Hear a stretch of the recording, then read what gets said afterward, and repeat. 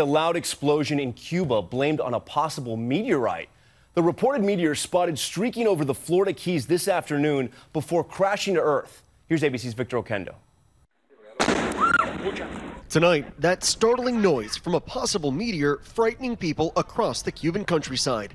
Residents gathering fragments like these right from their backyards following what sounded like an explosion. Cuba's state-run newspaper now saying the government is looking into if that trail of white smoke before the blast was from a meteor this afternoon. The National Weather Service saying they also were receiving reports that a meteor was seen in the sky across the Florida Keys before it made impact near the western tip of Cuba. In 2013, this meteor exploded above Russia, injuring more than 1,200 people and damaging more than 4,000 buildings.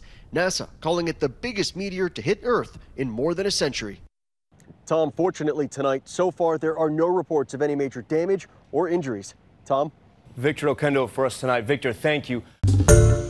Hi, everyone. George Stephanopoulos here. Thanks for checking out the ABC News YouTube channel. If you'd like to get more videos, show highlights, and watch live event coverage, click on the right over here to subscribe to our channel. And don't forget to download the ABC News app for breaking news alerts. Thanks for watching.